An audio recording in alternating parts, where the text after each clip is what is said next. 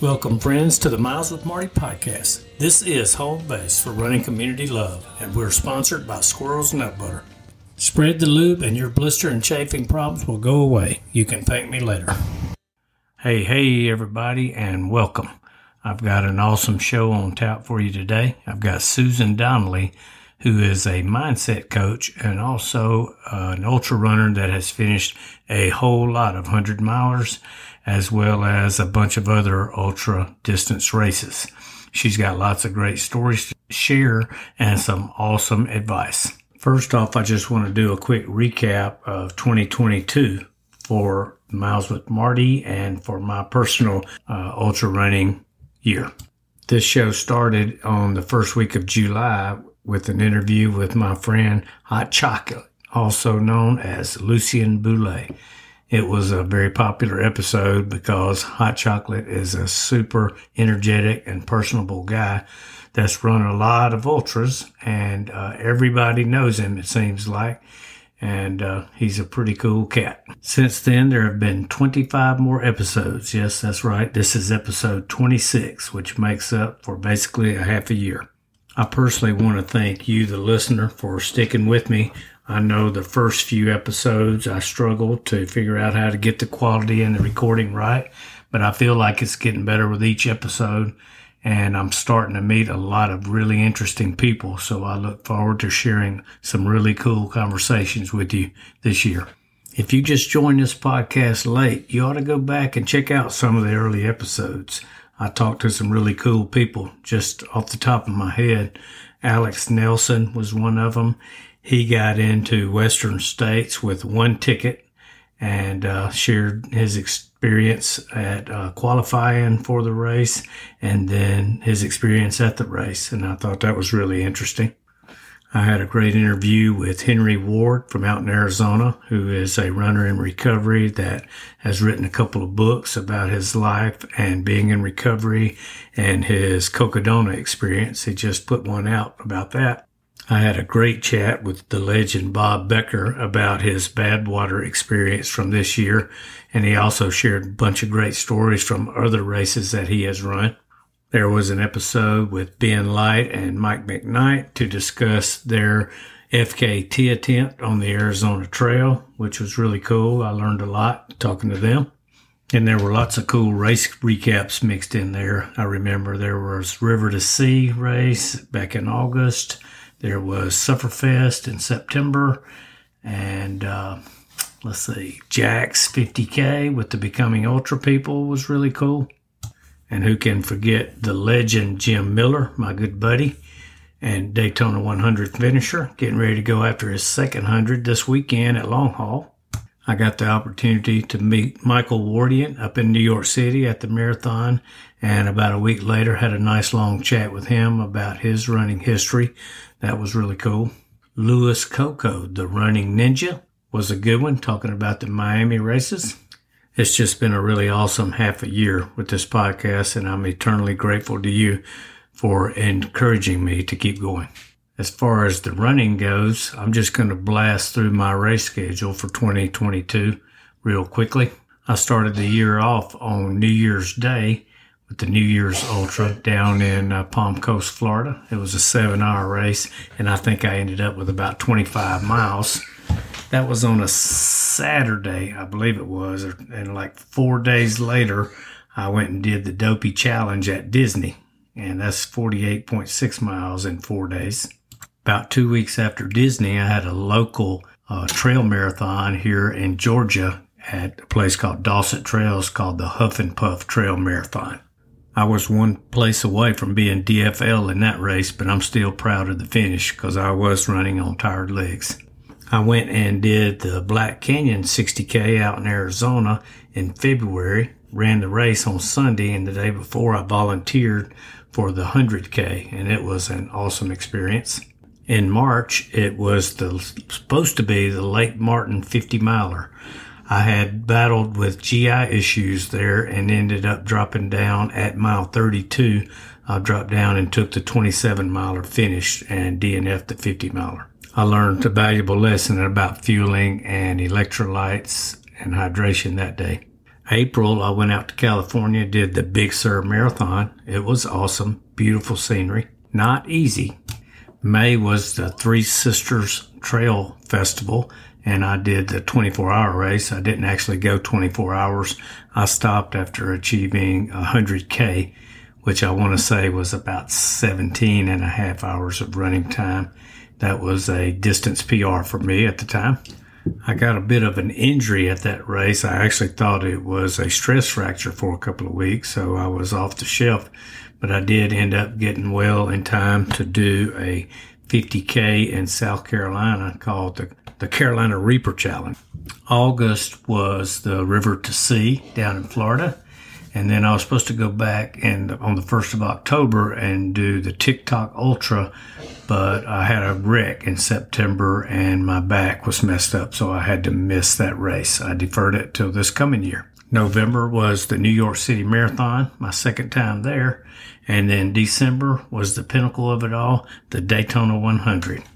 And that was it for me and my running, a whole lot of miles. Actually, the total mileage was a little less than last year, but the accomplishments were much more than last year. And all that work that I've done with Coach Dawn has really paid off this year.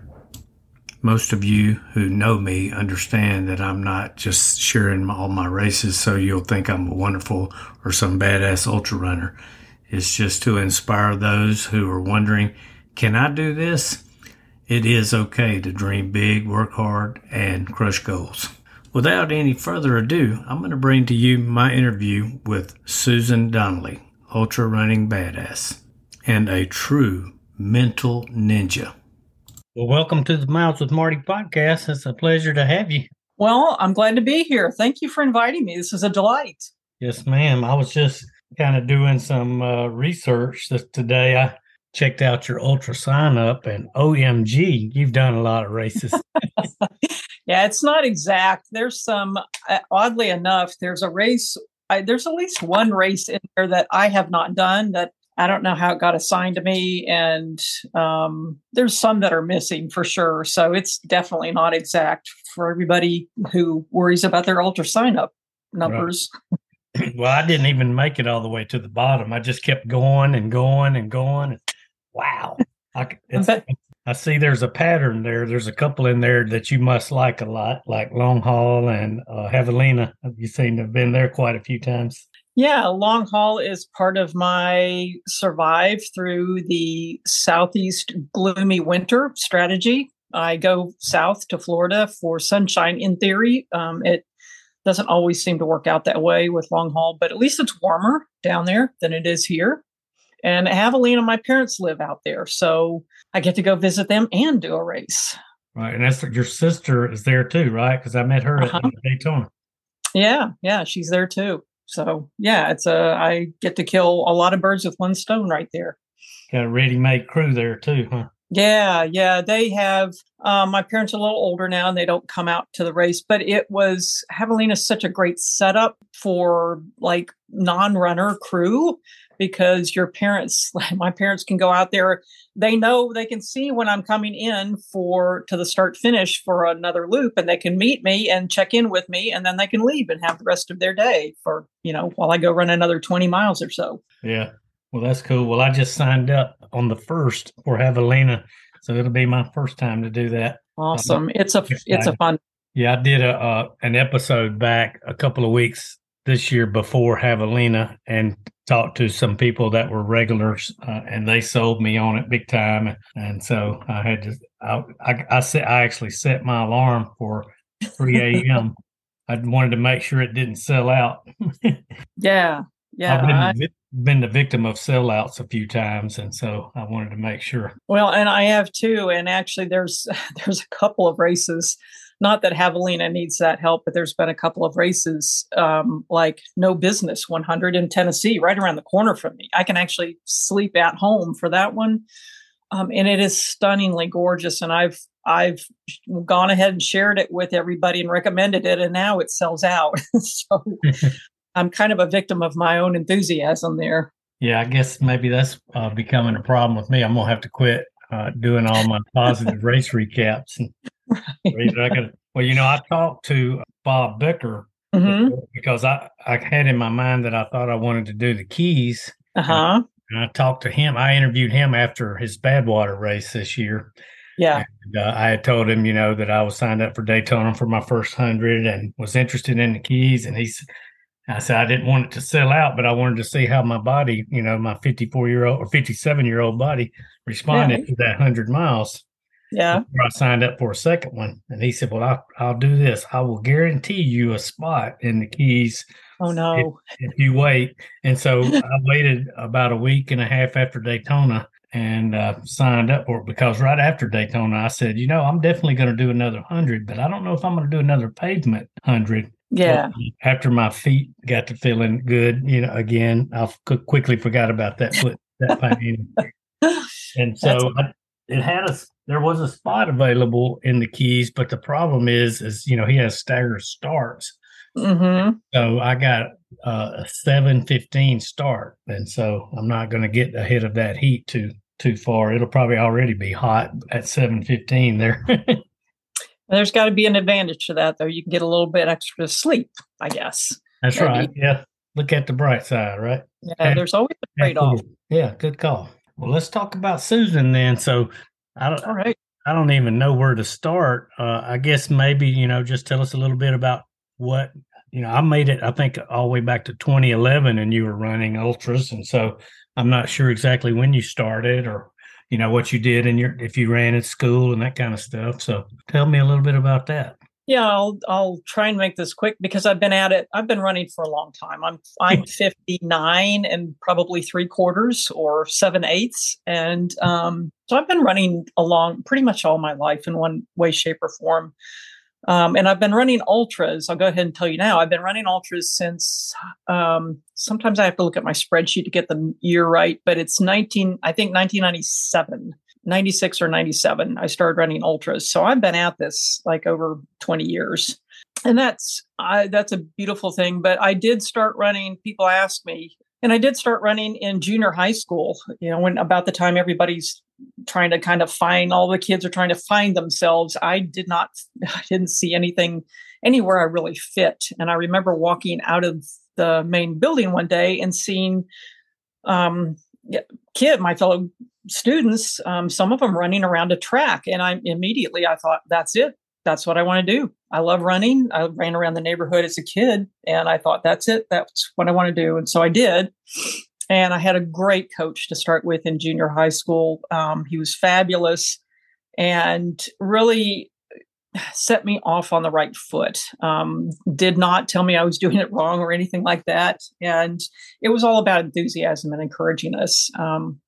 And I got into high school and I signed up for track and cross country like I had done in junior high. And I was definitely not the fastest kid on the team. I was at best kind of mid-pack, kind of back of the pack a little bit. And I just tried my hardest, but slow.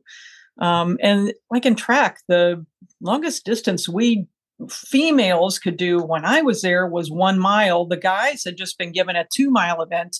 And I wanted so badly to do that. And we weren't allowed to do it. And we also had to do a shorter distance in cross country that just killed me. I did not excel at that, even though I adored cross country. And at the end of my time at high school, my coach, we did not necessarily see eye to eye. And my coach pulled me aside unasked and told me not to try out for the college team.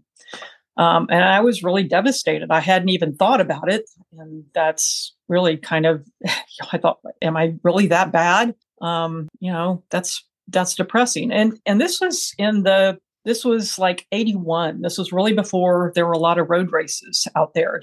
This is a totally different era. No internet, not a lot of road races. And so I found I took a couple of years off in college because it just wasn't something people did. You didn't see people running on the roads. It was a totally different time. And I'm in the Southeast. And so you really didn't see like women out running on the road somewhere. You just didn't see that. And so in college, I took a couple of years off and then I was so depressed. I remember near the end of my stay in college, I thought, what was I doing the last time I was happy? And the first thing that popped into my mind was running. So I went and ran a mile. and it about killed me. And I thought, that was awesome. I'm going to go do it again tomorrow.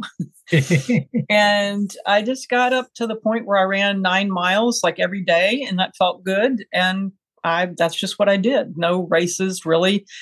And then I kind of started doing a few races. And then in college, before I graduated, I ran across at the newsstand. You got to remember, we had newsstands. We didn't have internet. You got newspapers and magazines. And I was kind of just skimming through the titles and what was available. And I saw this little black and white kind of homemade magazine called something like Wild Running, I think is what it was. And I thought, those two words together just like energized. It just was like a little lightning bolt. And I picked it up and I thumbed through it. And honestly, I was dumbfounded. There was this thing called trail running. The idea, in my experience, you ran track and cross country in school, and then you kind of just didn't run after that. Not to mention, you didn't go out and run trails, like especially as a female. And so the idea just absolutely stunned me. The concept was totally new, and I was so excited about it. And then I flipped another page, and there, I still remember, there's a black and white photo of Ann Trayson topping out over a climb at Western States. And there was a big rock, and her arm was out on the rock. And I had just learned about trail running, and now I had 2 more lightning bolts. There's this thing called there's a 100-mile race. What? and I immediately knew I had to do that. And not only that, but there was a picture of a woman doing it. It's like that made it totally possible for me. I didn't have to imagine. I having her as that role model in that photo was life-changing. And so there were a lot of years in between. I trained up, graduated from college, got a job, trained up for a 50-mile race. My appendix burst like a month and a half before the race. And then I had to have a second emergency surgery for some scar tissue. And I just kind of set ultra running aside. And that aside turned out to be 10 years of aside. And I did not, between the time I first read about ultra running and the time I ran my first ultra was about 10 years. So I hate for people to wait like I did. There was always something better to do, always, someday. And I didn't have the internet back then either. So I didn't know. It wasn't in front of me. I couldn't go find it. I certainly couldn't go find information about it. Runner's World did not mention ultras. That was some weirdo thing. Some people did. And there was this little tiny itty bitty block in the Southeastern running newspaper that had some ultras listed. And that's how I found out about the one I trained for and didn't get to go to. But I moved back eventually to Tennessee and happened to mention somehow in a New Year's Day run, to somebody that I was interested in running ultras. And they said, "Oh, there's somebody in town that does that." Said, "You're kidding." And I met him and we became fast friends and were running partners for years. A really super good friend. And he ran Hard Rock. He went out to Barkley and so he helped get me started. And it was like the universe kept lining me up with this. I always feel like I was meant to do it. And so that's how I got started. It's kind of a long journey and I wish I hadn't waited so long, but I'm glad I got there. So what was that first race that you did? The first race I was training up for was called Mountain Masochist. It's in Virginia. And it's a 50-miler. And I had no earthly idea how to train for a 50-mile race, but I had run some marathons and I thought, well, it can't be any worse than twice that. So I can figure it out and I can at least try it and see how it works out and try it again. If that doesn't work out, I can figure it out one way or the other. And that was the one. I did not do that for I think it took me a year that's when my appendix burst. And I think it took me a year to get around, a year and a half maybe to get around to doing it again. So my first ultra was actually Strolling Jim 40-mile race in mid-Tennessee, which is one of Laz's races way back in the day. Mm-hmm. So, and you mentioned just now about that you had done some marathons and you kind of shot past that in the first part. Does that mean that those were not really a pleasant experience for you, or did you like marathons at the time? It was way better. I did notice that as I increased my mileage, remember I was far from a star in high school. I mean, people assume I ran college. No, not at all. I was average at best.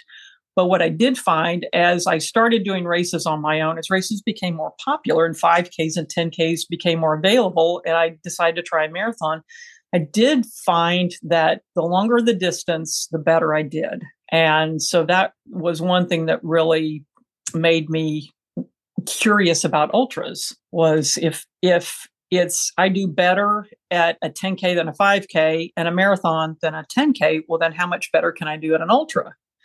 Yeah. And so, marathons were great. And I did a bunch of them. I've never counted, but I just got tired of new place, new face, going out and agonizing myself for a better time. It just was not. Yeah. It was a better fit than high school running and 10Ks, but it wasn't home. So I was on the right track. I just knew it wasn't my final destination. Yeah, I'm with you there. I know after I did my first marathon in 2018, and the next 10 marathons I did were like working my butt off to try to beat my time from the previous one and put all the stress on myself. And every single time I would have a new lesson, some cramping, this overtraining, this and that. And it was, I didn't really have any joy in those races because I was putting so much pressure on myself. Yeah. So I know exactly what you mean there. So my last marathon was actually Kiowa Island, and I went there for a fast time, and it was on the coast, and it was in, I think, December maybe. So, in theory, it would be a nice vacation-y race. And that was my last one, my last official one. And I remember I only have two. I killed myself and I got a great time. I think I got my PR there. And that's when I decided no more. I'm done. But I'm in this beautiful place, Kiowa Island, and I only have two scenic memories, two, snapshots in my head. The rest of the time I had just head down, pushing myself as hard as I could, not enjoying it. Yeah. Yeah, that's not my best marathon memory is running Big Sur in California. Oh. And I set a PR for pictures, and that sucker. I took my phone out and probably took 100 photos. And it was over 5 hours, well over 5 hours that it took me. But it was such a beautiful course that, I cried a lot of the way just because I had never seen that coastline before. It was amazing. Well, that's how I ran UTMB. Everybody asks, I run UTMB a couple times, and everybody asks you, well, how was it? What was your time? And it's like, I ran photo pace, you all. I was over there, and I was going to get every minute I could out of that race. Yeah.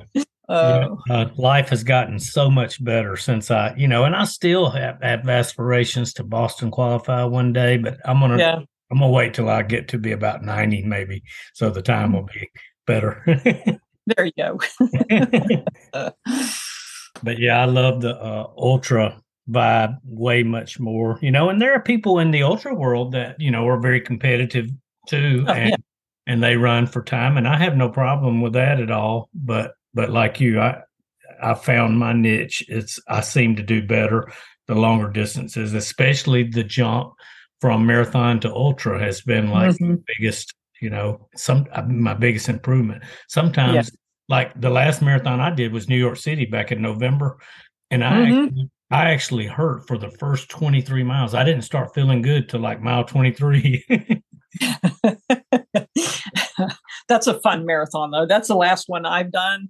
And I would do that one again for sure. That one's fun. I was actually signed up this year and just couldn't fit it on my schedule and opted out. Yeah. Well, I was kind of disappointed this time because I don't know if I'm in recovery, alcohol and drug addiction, and they've legalized marijuana in New York City. I saw that. And so literally every borough you can smell weed the whole time you're running. And so I didn't really enjoy that.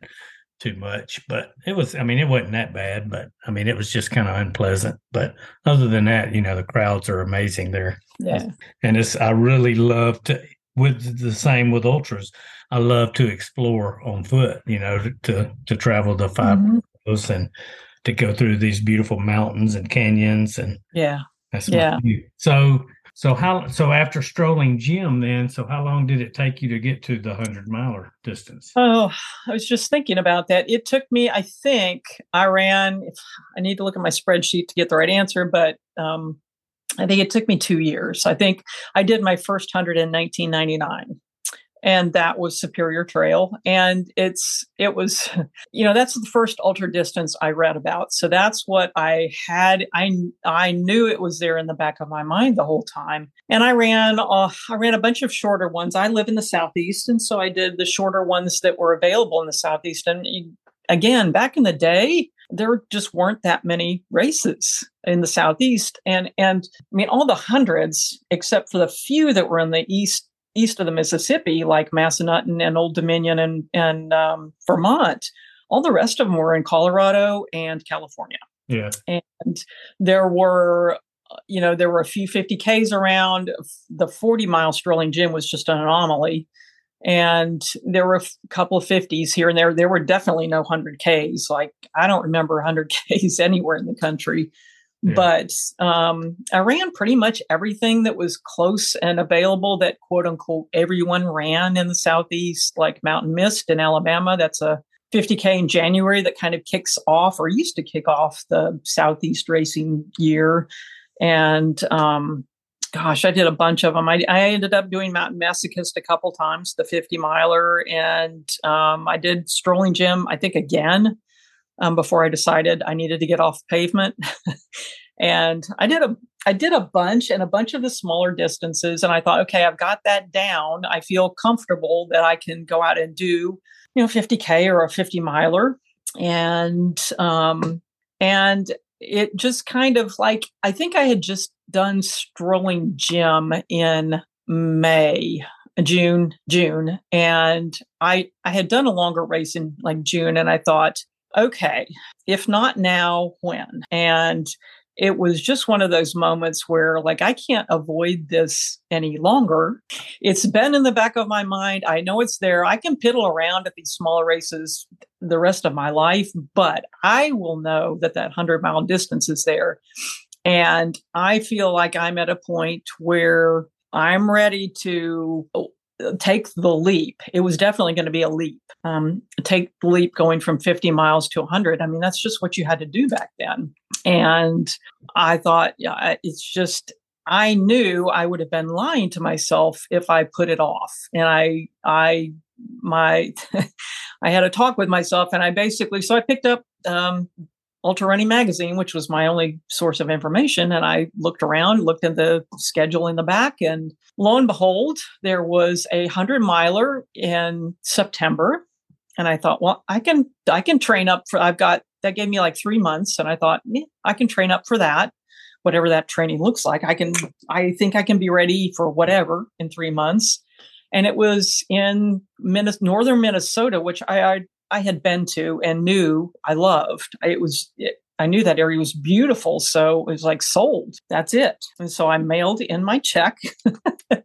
I remember mailing in my check, and I got the confirmation that I was in, and I didn't know a soul up there. I didn't know how to train. I didn't know, I didn't know what the trail was like. I had no idea really what I was getting myself into. And I remember I took a crew. The guy I was dating at the time, and because it was a new distance, and this was there were just so many huge unknowns. It was kind of ridiculous. And I wish I could tell you about the headlamp I used. I mean, it's like about as bright as a match. And then I had one for night that was literally like one of those old miners' headlamps that was just humongous. I mean, just like a fireman's hat on your head. But I remember we lined up. I found where the starting line was. And I remember the race morning, there were like, I don't know, 15, 20 of us at the starting line in this road in northern Minnesota. And we're all standing there at the starting line. I'd gotten there and I had guessed at I had to find out what a drop bag was and how you pack it, what you put in it. So I had drop bags, I think. And I thought, okay, I'm ready. And a severe thunderstorm started as we're standing there on the line. I mean, like lightning, thunder. And I looked around and nobody seemed bothered. And I thought, well, okay, if I die, this is how I'm going to die. And I thought, I'm willing to take my chance. And we were off, and I was just trying to keep up with the other runners because I really didn't know. I didn't even know enough to be concerned about navigation. But I thought, I think I can find my way. But I wanted to keep up with other runners because I wasn't used to like running a race on my own in the woods quite like that. It's such a new place. And they were just running like crazy over these rocks in the dark in this lightning storm. And I thought, no, I cannot believe I am here doing this. This is not what I imagined for my life. But it was awesome. I actually finished. Yeah, and that was the Superior, right? Superior. That was the Superior, Superior 100, which is still, people ask me what my favorites are, and I really kind of hate that question because there are so many good races I've done. Yeah. But that's really my sentimental favorite, and I've done it 20 times now. Wow. So back that was 99, looks like. Mm-hmm. You got third place female? I've actually been first place female a couple times in that race back. There just weren't that. The very first one, you got third place, right? Female? I could have. I really don't keep track of. Okay. I know I've been first place there once or twice because I have a very nice trophy or two. Yeah. And I was just thrilled, especially for somebody whose high school coach told her not to bother trying out for the college team. I mean, that was thrilling. And I knew before I was even done with that race that I had found my home distance-wise. I mean, there was just no doubt about it. I had loved adventures, reading about adventure as a kid. I read boys' adventure books growing up. And this is like the combination of adventure and running and being in a beautiful place. And I just couldn't imagine it getting better. That's where I was kind of going with that when I asked about podium on that, is if you might have taken that trophy or medal back and shown it to him, your old coach. No, that's not even worth the conversation. He wouldn't get it. And I am satisfied that I have found my distance home. It wasn't the fact that I wasn't a good runner, which is what I thought from his comment. I really did think I love running, but I thought I wasn't a good runner. It was just that I hadn't found my distance, my home. So that's when I fell in love with the 100-mile distance. So were you in a lot of pain that night, next day after that race? I have to say this. One of the things I wondered about when I was like trying to imagine and I didn't tell any of my running. I had Tennessee was really where I lived was Oak Ridge was very odd for Tennessee because we had like eight or 10 ultra runners and there weren't any others in the state.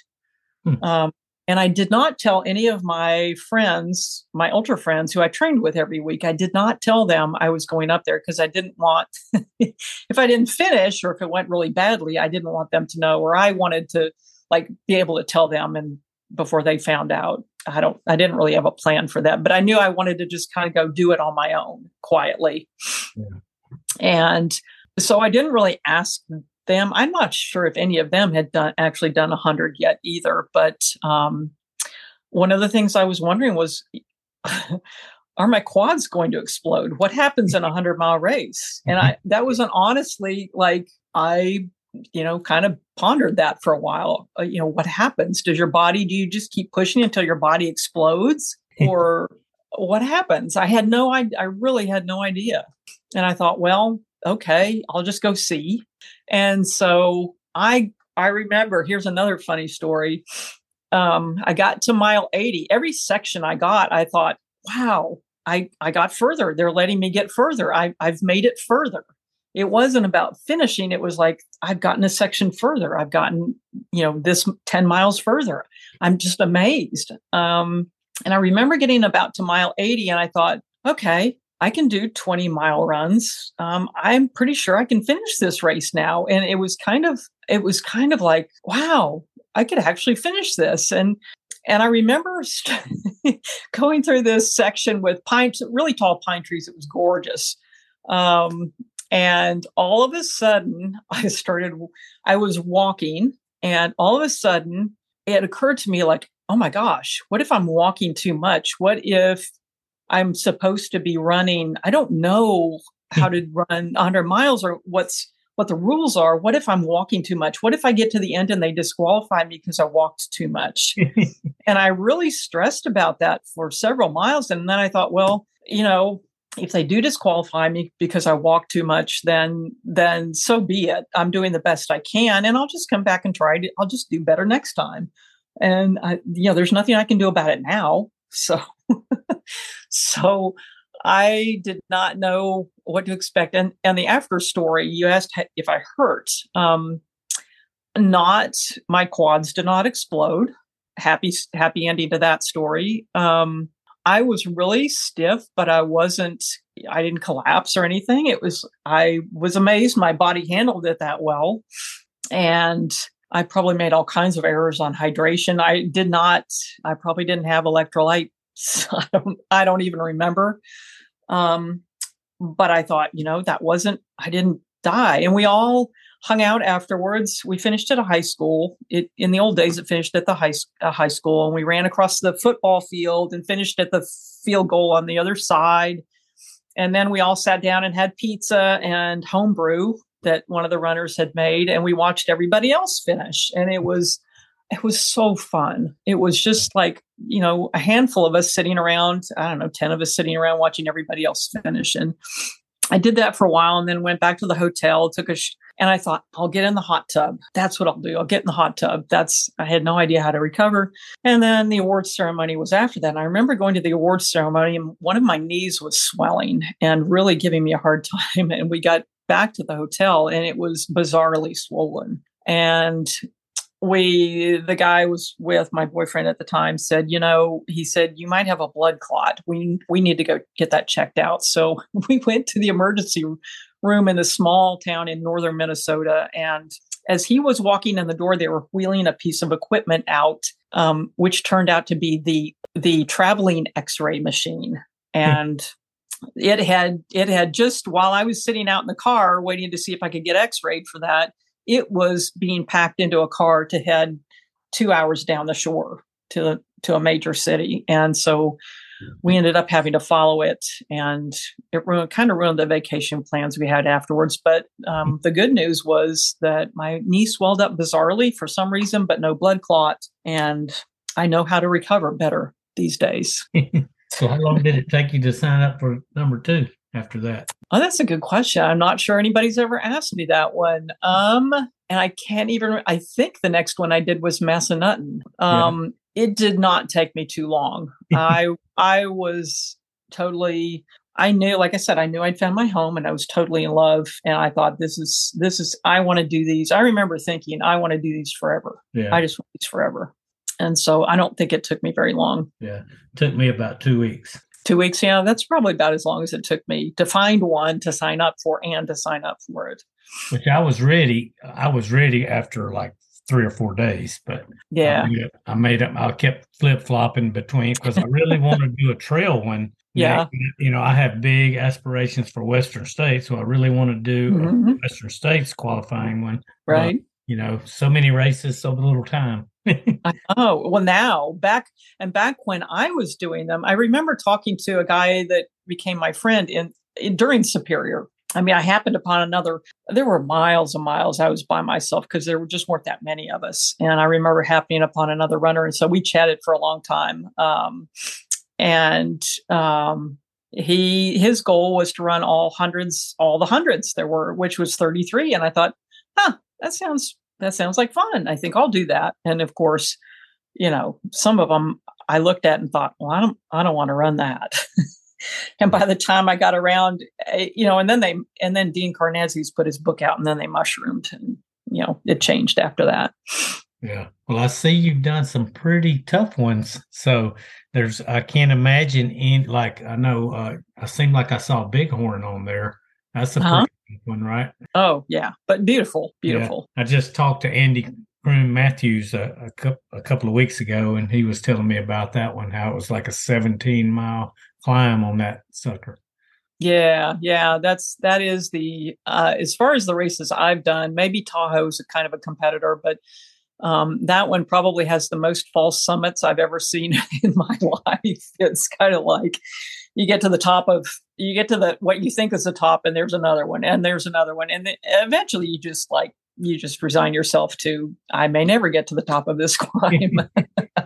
Yeah. Yeah. And then you eventually got into you've done several, 2 or 3 200s? Yeah. I've done 3. I did Bigfoot was my first one. And then I did Moab twice, 240. Loved the new challenge. Just the new time. I mean, I just love the puzzle, figuring out the puzzle pieces for each race. And, the 200s just added enough new stuff to make it really fun. Like I have to figure out sleeping and lots of new things I get to figure out, which to me is just, like I said, great fun. Yeah. So before we go, so now I know you are a coach. Now, do you coach for the physical part too, or just the mental part? I really, I'm a certified running coach, and I'm a certified life coach first, and I also added certified running coach. I can make a training plan for somebody. It's just not my forte. And there are a ton of coaches out there that love doing that and do that perfectly well. And there is so much on the mindset side that, so to answer your question before I diverge off, we do talk all the details about their training plan. I just don't give them my clients, I don't give them a weekly training plan, but we talk, should I do this for a long run? Should I do this? Should I add this to my training routine? Should I add speed work? Should I add yoga? If I can't do this long run, what should I do next weekend? Am I doing enough miles? So we talk through what they're doing. And one of the goals in my coaching, mindset coaching, is I help clients learn to trust themselves, because ultimately ultra running is about your relationship with yourself. And everybody's got what they need in them. They just have to learn to trust themselves to make their own decisions and to learn their body and learn, that they know what they're doing. So, we do talk about it, but I don't actually give them training plans. It's just not my forte. And like I said, there's so much on the mindset side. And here's what the easiest way to think of it is: anytime you use your mind or your thinking or your brain to do anything in ultra running, whether that is deciding on a training plan, whether that is deciding how to do a race, whether that is deciding whether to take an electrolyte capsule right now or wait an hour, whether that is trying to decide how you can get ahead of cutoff in the middle of a race, pre-race anxiety, any of that. Anytime you're using your brain in an ultra, has to do with mindset. Yeah. So there is a ton there that to coach. There's no shortage. So first 100 was in 99, and then you did another one about 8 months later, it looks like. So where in your ultra running career did you start seeing that? Did you start seeing in yourself, one, how that kind of training or mentality will help you be successful. And then where did you see the need to share that with others and start doing that? That is probably the best story of all. It's the most meaningful one for me, because like I said, I fell in immediate love with hundreds, knew I'd found my home. This is what I want to do. I want to do these forever. Literally, that's what I thought. Still think. And so I started doing them with my friends, and we started going to races, and we went to, I'd have to have my spreadsheet in front of me, but we went to, I started DNFing basically. And I think I've looked at it a couple different ways. And I think the way it shakes out is I was like DNFing for a period of a couple of years there. I was DNFing every other 100 I did. I went out twice with my friends. We all went out to Leadville. We rented a house. It was so fun. And I DNF'd. And then a lot of them DNF'd too. And then we went back out to all do it again the next year. And I DNF'd the same exact way. So, and I DNF'd Umstead also. And anybody that's done Umstead, it's like flat, crushed gravel loops. It is the most plush ultra you can almost imagine. And I DNF'd it twice before I finished it. And it really hit me at Leadville. Umstead really put the icing on that mindset cake. But what happened at Leadville was that the first year, Leadville's an out and back for anybody that doesn't know. And the out is, you turn around at Winfield. You go over the big hill, big pass. You get to Winfield, you turn around, you come home. And I got out to Winfield and rolled into the aid station. And I remember this was early in my ultra career. And I was still young, 38, 39, 40. And one of the volunteers looked at me in the eye and said, with a serious look on their face, "You have 15 minutes on cutoff." And I thought, I had never been close to cutoff before. And I thought, I was confused. I thought, how did that happen? I've been running well, just like I always do. What happened? And what do I do? I didn't know. What am I supposed to do was really the thought in my head, the question in my head. And I kind of looked around, and everybody was very busy, very scurrying here and there. And there was kind of a general sense of panic. And I thought, and I looked back up over Hope Pass, and I thought, there's just no way I'm going to get, if I'm 15 minutes on cutoff and I've got to go back up over this big giant pass, I'm just going to end up timing out. And so I said, I'm dropping, and I dropped, and it felt awful. And not only did it feel awful, but the stupid ride home in the car took probably longer than it would have taken to run home, because that is just a long drive.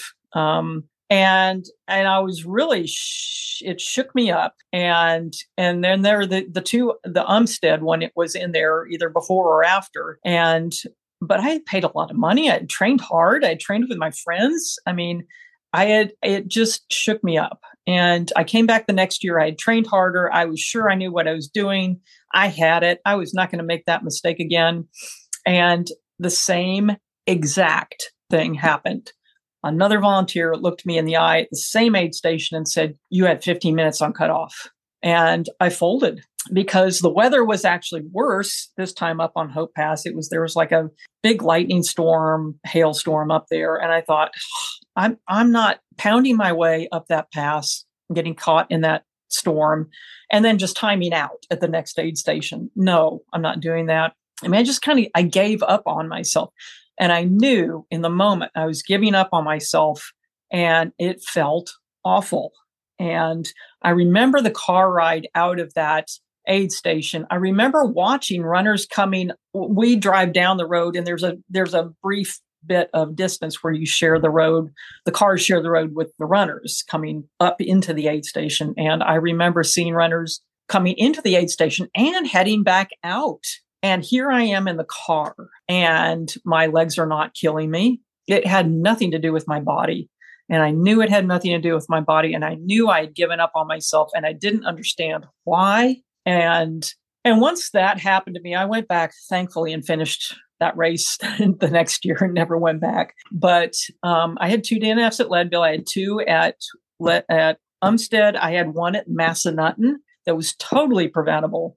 And in all of those, I a switch flipped, and I said, that's it.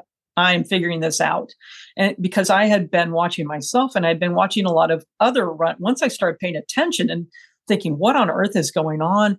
I started watching all kinds of other runners sitting in aid stations, giving up on themselves, and talented runners who I knew were capable and who were not in any physical distress, and they could have finished just like me.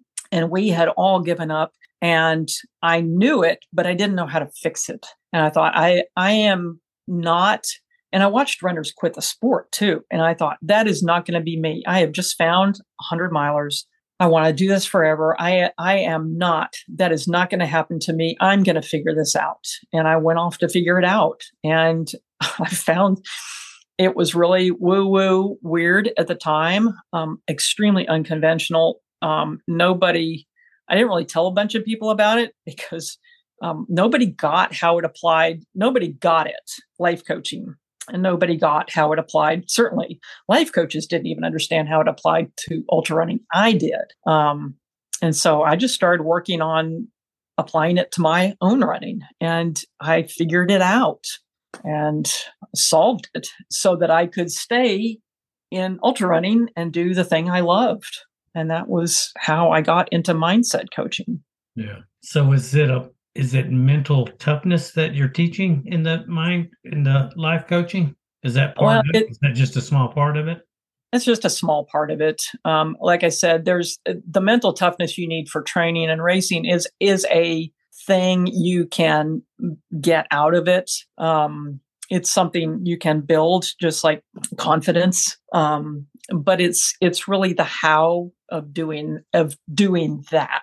And there are so many other moving parts, like all the things you worry about leading up to a race. Mm-hmm. Like I said, people choosing race training plans. Am I choosing the right one? And just fears about not finishing, fears about the unknown, fears about night running, anxiety, worry, and a lot of it comes down to building belief in yourself. And because one thing I've really learned is that you cannot achieve something that you can't see yourself doing. You have to be able to envision yourself and believe in yourself enough to imagine yourself doing it to actually do it. If you don't think you can do it, then you're not going to. And then there's all the self-sabotage stuff. People that do make it to the 100-mile finish line then have a kind of a follow-on problem with success. It's easy for them to believe that they don't deserve it. They're a fraud. And so there's all kinds of mindset stuff we could talk about, but there's something called an upper limit that, if you think your limit, you've exceeded your upper limit somehow and finished a 100-mile race, then your natural tendency, unconscious tendency, is to go back down to under that upper limit to where you're more comfortable. And, that's one reason that we DNF big races. So it's a lot of what I do revolves around self-image and how you see yourself, not just building the mental toughness you need to get to a race. It's more holistic and bigger than that, if that helps answer your question. Definitely. So I can, and so that kind of explains, and so that happened pretty early on for you then, right there. After you've completed Leadville, that's when you started kind of realizing that you had the power to make that change in yourself. Yeah. Because it looks like nothing scared you after that.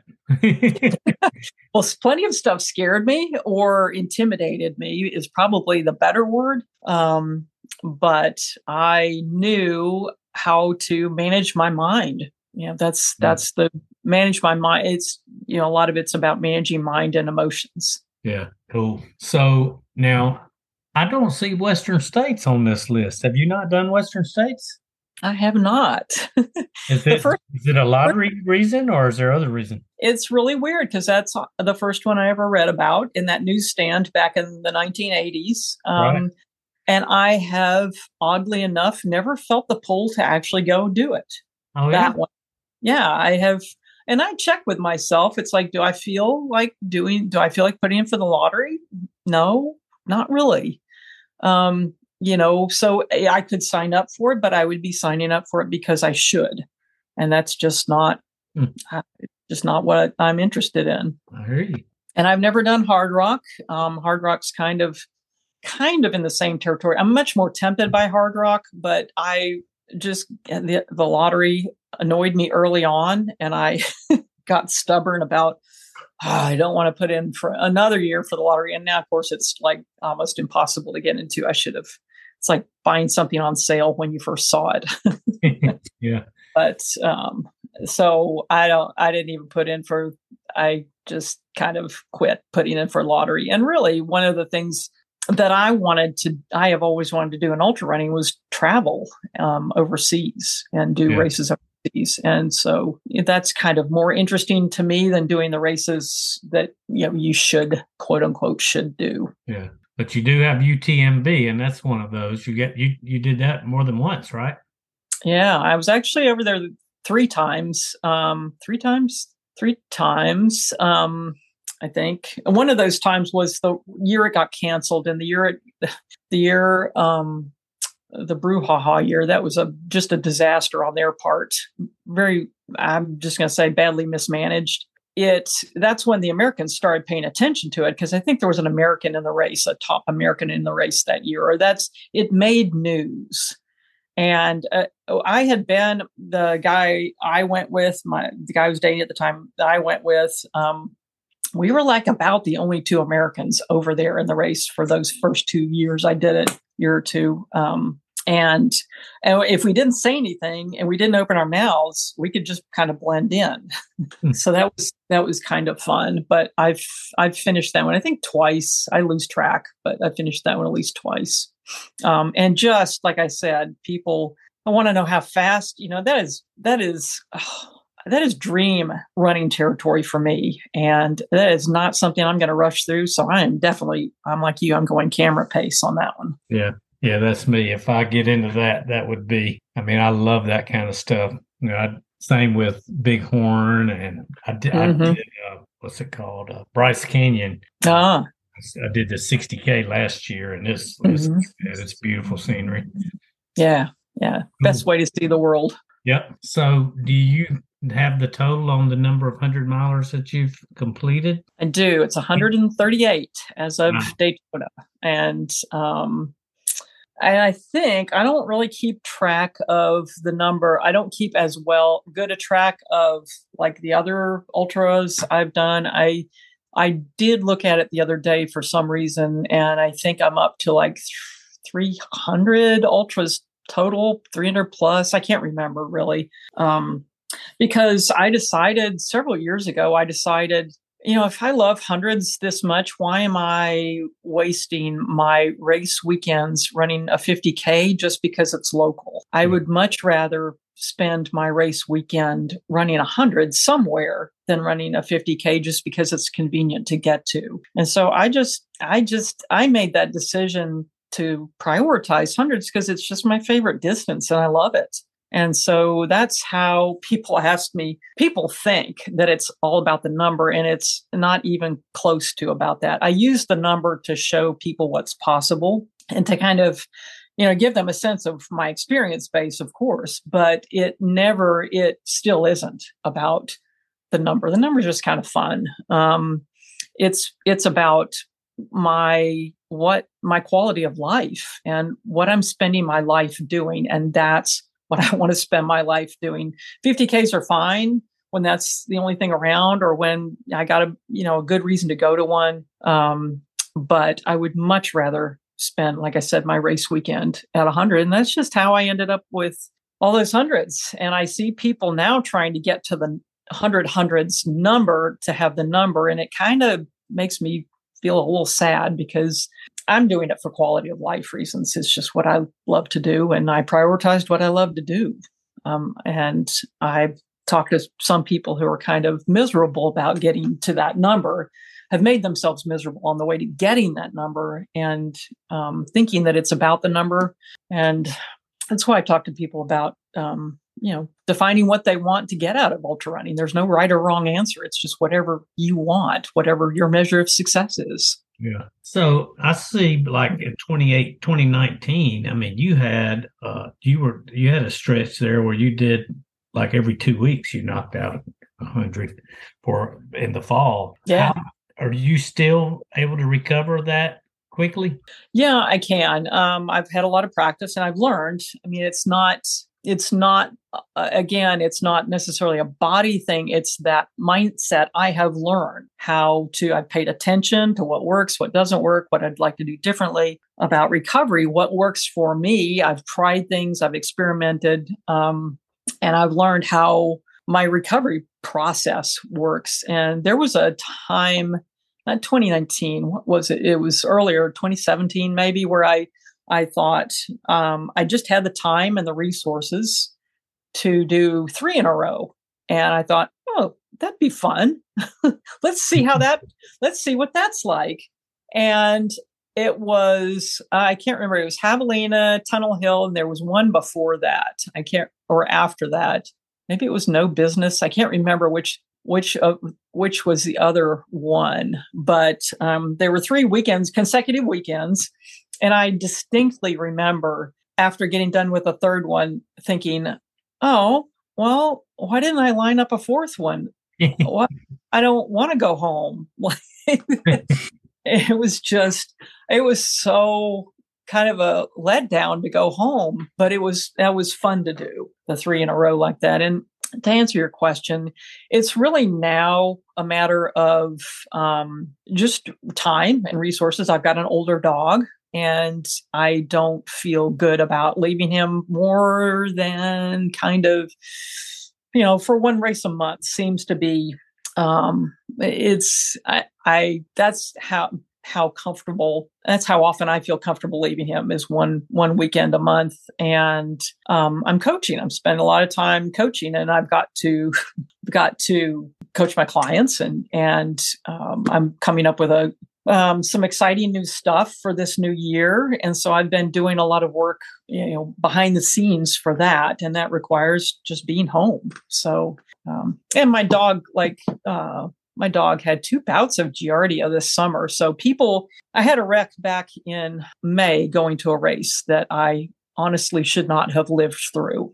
And I walked out of the emergency room, and it was Massanutten weekend, and I missed Massanutten. I missed running the race, but people assumed that I took the summer off from racing because of that. And it was really to take care of the dog who had 2 bouts of Giardia, and that was a lot of effort. That's poor guy, but he came out of it. Yeah, I've got an older cat, and we have the same issues. I've got to cut back on my trips. I'm either running or volunteering at a lot of races, and he's getting tired of that mess. Yeah, definitely. So it's a fine trade-off, and I made the decision, so that's perfectly fine. So one thing that I remember when I first started following you on Facebook, it's been almost a year, or maybe a little over a year, because I had just registered for Daytona as my first 100, like right after it, it opened up, and it just opened up, like last week or so for next year. So it was mid-December-ish. So anyway, and, Daytona is not the hardest 100-miler out there, because it's pavement. It's not as scary, it's about being in the woods overnight and things like that. And so, but that wasn't the reason that I chose it. I chose it because my friend Louis Coco had posted a video of his race last year. Yeah. And it just fired me up because I love the coastal view, A1A, and I love that. And I have a lot of friends in that area. And so I wanted to experience that trip down A1A. But you said something on Facebook like, don't choose your first 100-miler because it's easy. You'll cheat yourself or something to that effect. Do you remember making that post? Oh yeah, that's one of my and I put out a blog post every week on Wednesdays. There's going to be one tomorrow, and that's been one of the most popular ones I've ever written. There are I was gonna call you on when you said Daytona is not the easiest one out there. They're all 100 miles. There is Right. no There are they're no all easy. there are no easy ones. It's just where the difficulty is going to be. And for me, Daytona was like, oh, holy moly, this is a lot of concrete. How am I going to manage this? It's a totally different, it's not managing mountain climbs, but I still have to figure out a way to manage this and get to the finish line in good shape. And that took some doing. Oh, it's a beautiful course. I thought that was so fun. I crewed it the year before, 2 years ago. And so that's kind of how I got the idea of I'd kind of like to run this. This looks like fun. But they're all 100 miles, and it's just where the difficulty lies. And that is the point you brought up was one of the blog post points was that even if you sign up for one that is super, super easy and looks like it's going to take the least effort, you're kind of cheating yourself in the long run because you finish, and I've seen people do this, you finish that 100 and you say, yay, I've done 100. And then you don't feel confident about going out to do another one. It's not like you feel confident going out to do Western States because it was not, you just worry it does not solve the problem in your mind, the self-confidence problem in your mind. You're still going to worry about your ability. And so people ooh and ah and say, your first 100 was superior. Isn't that a tough one? Well, yeah, but that's not why I did it. I did it because it was the right time of year and I knew it was pretty and all of that. But the one thing that did give me is when I crossed that finish line, I thought, okay, I can pretty much handle anything else after that. And that was a good feeling. So it was just what I put in that blog post was just a caution that you think you want to do the easiest one humanly possible to guarantee a finish. And it's just check that thinking and make sure that that's what you want to do. Because like I said, I've seen a lot of people cross that easy, quote unquote, easy 100-mile finish line and then still have all the self-doubt that they thought crossing the finish line would erase for them. Yeah. Well, I'm definitely inspired by that. Andy kind of scared me away from Bighorn because I had that on my radar, but I'm already committed for another race in June. Yeah. Yeah. So it won't be this year, but I definitely, and Javelina is kind of a trail, but it's not super, it's not a lot of elevation and it's not mountain climbing. No, but it is hard. Excuse me. It is hard. Don't underestimate that thing. It's got, like I said, it's 100 miles. It's got its own heart in there. Right. And I plan like you have said so perfectly. I plan on preparing the mind and the body for that. Yeah. That's one thing, I feel like that is my forte. I'm not going to be the fastest. I will probably never Boston qualify, because I have other things that are more important to me. I would much rather run a 50-miler in the mountains than train for a Boston Marathon to Boston qualify. Right. And so, but yeah, I have the belief that if I train, and I have mountains that are dry. I live in Macon, Georgia, so I can drive an hour and be in where I can train in the mountains to give me the confidence to go and run anything. Although those, the mountains are bigger out west. But I believe I could train for them here. My friend, I don't know, do you know Chris Twiggs? Yeah, I do actually. Yeah, I talked to him while you were behind me at the beginning of Daytona for a little while. I ran into him at Mickler's, and I know him from the runner I was crewing the year before is friends with him. So I'd met him. But yeah, so he's done Hard Rock 16 times, and he lives in Northeast Florida with no kids. So you can do it. You can train for it. Yeah. And again, and this is thinking and this is mindset. Don't knock our Eastern mountains. I have seen more than one Western runner come east and be totally shocked and defeated by our Eastern Mountains, even though they're not as tall. Yeah. Yeah, I did. Georgia Jewel was last year, the 50, and I DNF'd the 50 because I fell and hurt myself in the rock garden. Oh, I know that rock garden well. And I want to get back for some redemption for that. And I was thinking about doing the 50, but because I was a little scared of the 100. But why not? Why not go for it? Why not? Yeah. And of course, a lot of what I spend time on in mindset coaching talking about is DNFs and just the concept of failure. And there are so many parts of that, but you can look at a race as an experiment. Just go out and experiment, see how the 100 goes. That's kind of the way I started. So with all the races you've done, and you've probably got relationships with practically every one of the race directors of your regulars, so you're not in a position where you want to name any favorites, right? It's really not so much the race directors, although I do think of them because I appreciate them all. I've been a race director and I know how much work that is.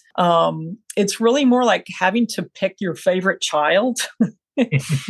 And so when I get the question about which is your favorite, I just kind of defer to Superior Trail because it's a sentimental favorite. It was my first one, and it's the one I have run the most. I've finished it 20 times. I've got 18 finishes at Massanutten. It should have been 19 last year, but I'm just glad to survive the wreck that I had on the way there. And so I divided up into U.S. and foreign ones, overseas ones. And my favorite in the U.S. is Superior, mainly because it is to die for gorgeous. It is a great supported race. It's a sentimental favorite. So there's no other race is really going to beat that sentimental favorite card. And overseas, I've done several overseas, and I would not even begin to pick. They're all favorites. I mean, I've run in England, one in England, Scotland, UTMB, of course, and hopefully do more. And I would not want to pick a favorite out of all of those. They're all fabulous. So in the two, Massanutten and Superior, are you the runner with the most finishes of those races by chance? Not at Massanutten, although I am the female by far with the most finishes. I will say that. And there's only a couple guys ahead of me. Three or four guys. I forget how many. I think three. Gary and I'm not going to pull up the name, but the Nipplings are ahead of me, I think. But anyway, it's Superior. I'm tied with Stuart Johnson, my good friend Stuart Johnson, for the most finishes. And he is not running the race as of this past year. He is, I don't think, going to be running the race anymore. So if I finish this year, I will have the most finishes there. So we'll see how that goes. Yeah. Now, as far as overall hundreds, you've got to be up there pretty close to are you in the top 10 of that? I don't know. Davy Crockett keeps way more. He's way more interested in keeping track of those numbers than I am. I know that there's very few of us at this number, 138. I don't keep track of anybody else's numbers. And frankly, I cringe when he calls it a club, because again, that makes people think that it's a numbers thing. And checking off races, and it's not. Right. And running races they don't want just to get the numbers up. And I don't want to see people do that, spend their ultra career doing that. But also, when you talk to your compatriots, you know who they are. I mean, Mike Smith has way more than I do. He's got like almost 200, hundreds, totally under the radar. Awesome person. And if you talk to us all who are in that vicinity of having a bunch of hundreds, we tend to count them differently. I mean, I know runners who count treadmill challenge, 100-mile personal 100-mile treadmill challenges as 100-milers. I know runners who count their 200-mile races as two 100s, which I don't do. They have for me, they have their own category. I know runners who count if they signed up for a 48-hour race and they got 100 miles in a 48-hour race, they count that as a 100-miler, which I would not. And so there's no standardization to this club whatsoever. Yeah. So that's one important thing to remember. I like doing races, 100-mile races. I really like doing them on trails mostly. So that's just my thing. That's, and I keep my 200s in a separate category. And it's funny. I laugh with like John Taylor and I finished our 100th 100 at the same time. And we jokingly go back and forth about like John, you can't count your 200s as two 100s. That's cheating. And he finally, I don't know, he sent me a message last year. He said, okay, I'll count them in their own category. So we kind of get a laugh out of it. The guys that are friends of mine doing that in that same vicinity and but I think that's important for people to remember, people from the outside remember, is that everybody's counting apples, oranges, pears, dogs and cats. And everybody's counting things a little bit differently. And so, that's part of the number is what they're counting. Yeah. Do you know who Bill Schultz is? Bill, say his last name again. Schultz. He's got a 24-hour race in Philadelphia that he is the race director for. I think it's called 3D or something like that. D3. D3. I do not. And I tend not to, I love 100-mile races. I have a bunch of friends who love the fixed time races, and that's their thing, which I think is very cool that we all have our own thing in ultra running. There's a home for everybody in ultra running, but I tend not to do a ton of those. Yeah. So I don't know him. Yeah, it's not important. I was just going to say he's an old school mentality, and he does the track. It's a track 24-hour race, and that's a whole different community almost. But yes, he's of the mindset that you shouldn't even say that you've done a marathon if you can't beat 4 hours, and you shouldn't say you've done a 100-miler if you can't beat 24 hours. So he's done a lot of 100-milers on tracks, like in track races, but he only counts the ones that he did it in under 24 hours or something like that.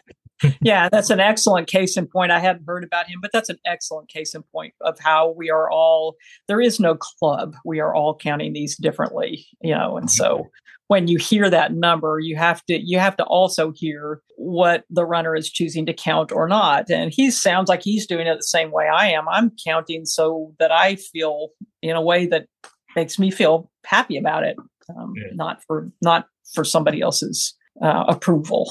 Yeah.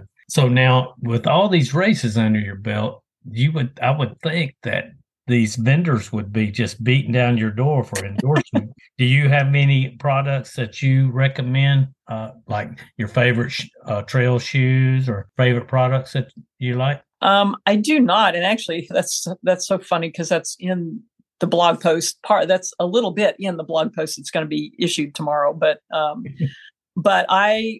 I do not have people beating down my door. I think there's enough, from what I have watched over the years, there's enough people clamoring to be chosen to be sponsored runners to apply. First of all, you need to be a sponsored runner, you often need to apply. And there's a ton of runners that just want the label of at least being a brand ambassador. Right. And so there's plenty of people out there interested in applying for sponsorships, plenty of people out there who want to be brand ambassadors for something, this, that, or the other. And so there's no shortage of those people. And I did try. I thought, well, I can't knock it or say anything about it unless I tried. So I did sign up I was asked to be a sponsored runner, asked to be on a team. So I did that for a year. I thought, well, I'll try it and see what it's like. Try it. Why not? And I was writing about this in the blog post. It really changed the moment I said yes. It changed the way I looked at my running that year, my races. And I'm because I'm a mindset coach, I spent a lot of time watching my reactions and my thinking and my thoughts. And I just noticed that it immediately put pressure on me I felt pressure to perform. I had to supply them with like blog posts and things like that and photos from races. And it's like, well, how am I going to do that in the midst of all the other stuff I'm doing? And I had to wear a uniform, which I did not like. I didn't like the color scheme. And I kind of didn't fit in. I was really honored they asked, and it was a group I was happy to be associated with, but it put an extra weight on my running that I didn't realize it was going to put on it. And it made me prioritize their goals over my goals for the year. And that I did not enjoy at all. And so I thought, well, I've tried it for a year, done. Yeah. There's plenty of products I use, but I'm always experimenting and trying new ones. Just because I'm always learning about mindset. I'm always learning about everything. And nobody's actually beaten down the door, which is great. And it would just be literally, I like to keep my coaching separate. Does not. It's just not going to serve me. It's not going to serve my clients it's not useful. And it's just a kind of a distraction more than anything. So have you tried the carbon plate thing at all? I have not. Just curious. Have you? You had an opinion? Oh yeah. In the marathon, I actually wore some at Daytona. Oh, and what do you think? Well, I mean, I have run a bunch of marathons with them, and they definitely help. The Nike version and the Saucony, however you pronounce it, they both definitely help in the reducing wear and tear on your lower body, compared to the other shoes for me. And well, that's good to know. And I believe in the return, the increase in return that they give. You know what I mean? I can't really give you races that I can say that I was 4% faster than the year before when I, wore a different shoe. But I definitely feel like it, when I do speed work and when I do races that I'm trying to run faster. It definitely feels like they are better. And, it might just be a mental thing to be a crutch, but it definitely on the cushioning, and you can get shoes, that are very lightweight and cushioning that don't have the carbon plate, and they would probably still provide that the help with not hurting your lower body as much. But I haven't run the only really like the Nike version. They weigh like compared to a regular road shoe. Like I wear Brooks Glycerin, a lot for road, and they weigh about 10 ounces, and the Nike shoe is like 6 ounces. Okay. And the cushion is about another, it's about 10, 12 millimeters thicker and softer than the Brooks. So when you're pounding a lot of pavement, that makes a little difference, Yeah. Well, now I'll have to seek one out that I want to try one. And if your impression is that it helps you, then nothing wrong with that. You don't have to justify that to anybody. Mindset wise, you don't have to justify that to anybody. Right. Use it. Now they have some available in trail shoes now. Saucony makes one, and Kraft makes one. I'm not sure if any of the other. I don't think Nike has one yet, but I haven't. I know Hoka does too, but I haven't. I haven't tried any of those yet. So, but I love shoes, and so I have about 12 pair in my rotation of all different Nike, Hokas, Brooks, Saucony, and so I love them. I love rotating. I needed to hear that. Thank you. That makes me feel so much better. Do you rotate too between a bunch? I just have a ton of shoes. Yeah. Okay. Yeah. Well, I already thought we were kind of spirit animals, although I'm not a finisher like you, but I hope to be like that. I've only got two. You are only 2 years older than me, so I've only got 2 years to catch up. But better step it up. So I don't want to close out before you talked about your coaching, but you are available for clients, or are you full up? I am actually available for clients. I've had a couple finish. It kind of, I can only take so many at one time. I do still have a day job. But I have a limit because I want to be able to serve them to my best ability. And I just had a couple roll off the books right about the end of the year, and one that will be rolling off the books like next week. So I actually have a couple of openings right now. It's a little bit, so there are some openings, and I have a couple of consult calls scheduled. So there's always people interested. There's always, people looking to fill those spots. But if people are interested, I did keep a wait list for a while because I had more demand than I had spots. And I've learned that doesn't necessarily work well. So if you're interested in a spot, you can sign up for a consult call with me. It's super easy. There's nothing formal. We just talk through coaching so that we're not texting about it. And we talk through how it would work for you in your specific circumstances, which is impossible to text about or email about. So we just talk it through. It's a simple phone call, very informal, no pressure. And so if you're interested in it at all, sign up for a consult call. If you decide it's not the right time, or you decide not to work with me, totally okay. But we've actually talked it through, and you have more information. And so if you're interested, if anybody out there is interested, sign up for a consult call. Let's talk. Again, I've got a couple openings right now. I always pretty much have an opening here or there, and I just don't keep a wait list because people get distracted with other things. And so it's pretty much first come, first serve. When you're interested, sign up. So it's best to contact you through a website or what? I've got a website. It's Susan Middle. This is all one word. Susan, like as in Italy, Donnelly, all one word, .com. And there's a link to sign up on there. And I'm also on Instagram. There's a link in my bio to sign up. And I have a business page on Facebook, and there's a link in my header to sign up for my consult call there. So pretty easy to find. I'll put those links in my show notes too. Thank you. Appreciate that. Yes, ma'am.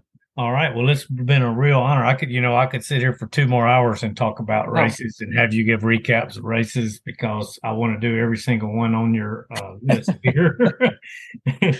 Oh yeah. The stories over the years. Like one of the things I have to laugh about is that as many hundreds as I've done, and this just cracks me up, there's always something new. It's like, okay, I'm standing at the starting line like Daytona. I'm standing at the starting line like, what's the new thing going to be here? Because there's always something new. And if there were several new things at Daytona, I had to figure out the whole crew thing. That was something new for me for sure. But all that concrete, figuring out a way to manage all that concrete and do that, there was just a bunch of new stuff at that race, which was a boatload of fun. But anyway, there's a lot of stories and things that nobody would believe. Well, I'd like to talk to you again sometimes and just talk race stories then. How about that? Yeah, we could definitely spend some miles swapping stories for sure. Well, what's next for you? What is next is long haul in Florida. My January survival, go south and get some sun and warm race. Okay.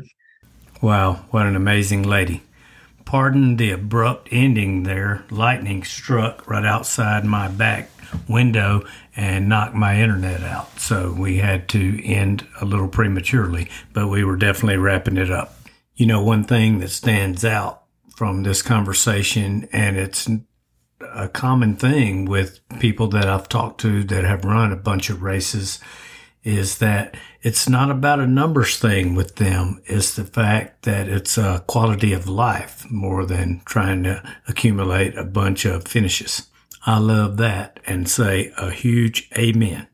At the time of this recording, I'm preparing to head down to Long Haul and just try to find some people to help them achieve their goals and just to see what else I can do to soak in and enjoy the ultra running community. In the next week or so, I should be coming out with a Sand Ridge New Year's Day race recap and also still have a New York City Marathon episode coming at you just as soon as I can connect with a few more people that I ran the race with. I want to sincerely thank you for running your miles with Marty today. I know there's a lot of choices out there, and it means a lot to me that you chose to run or ride with me. I hope you enjoyed the show. If so, give us a review. Hit that subscribe button and spread the word, just like that running community love.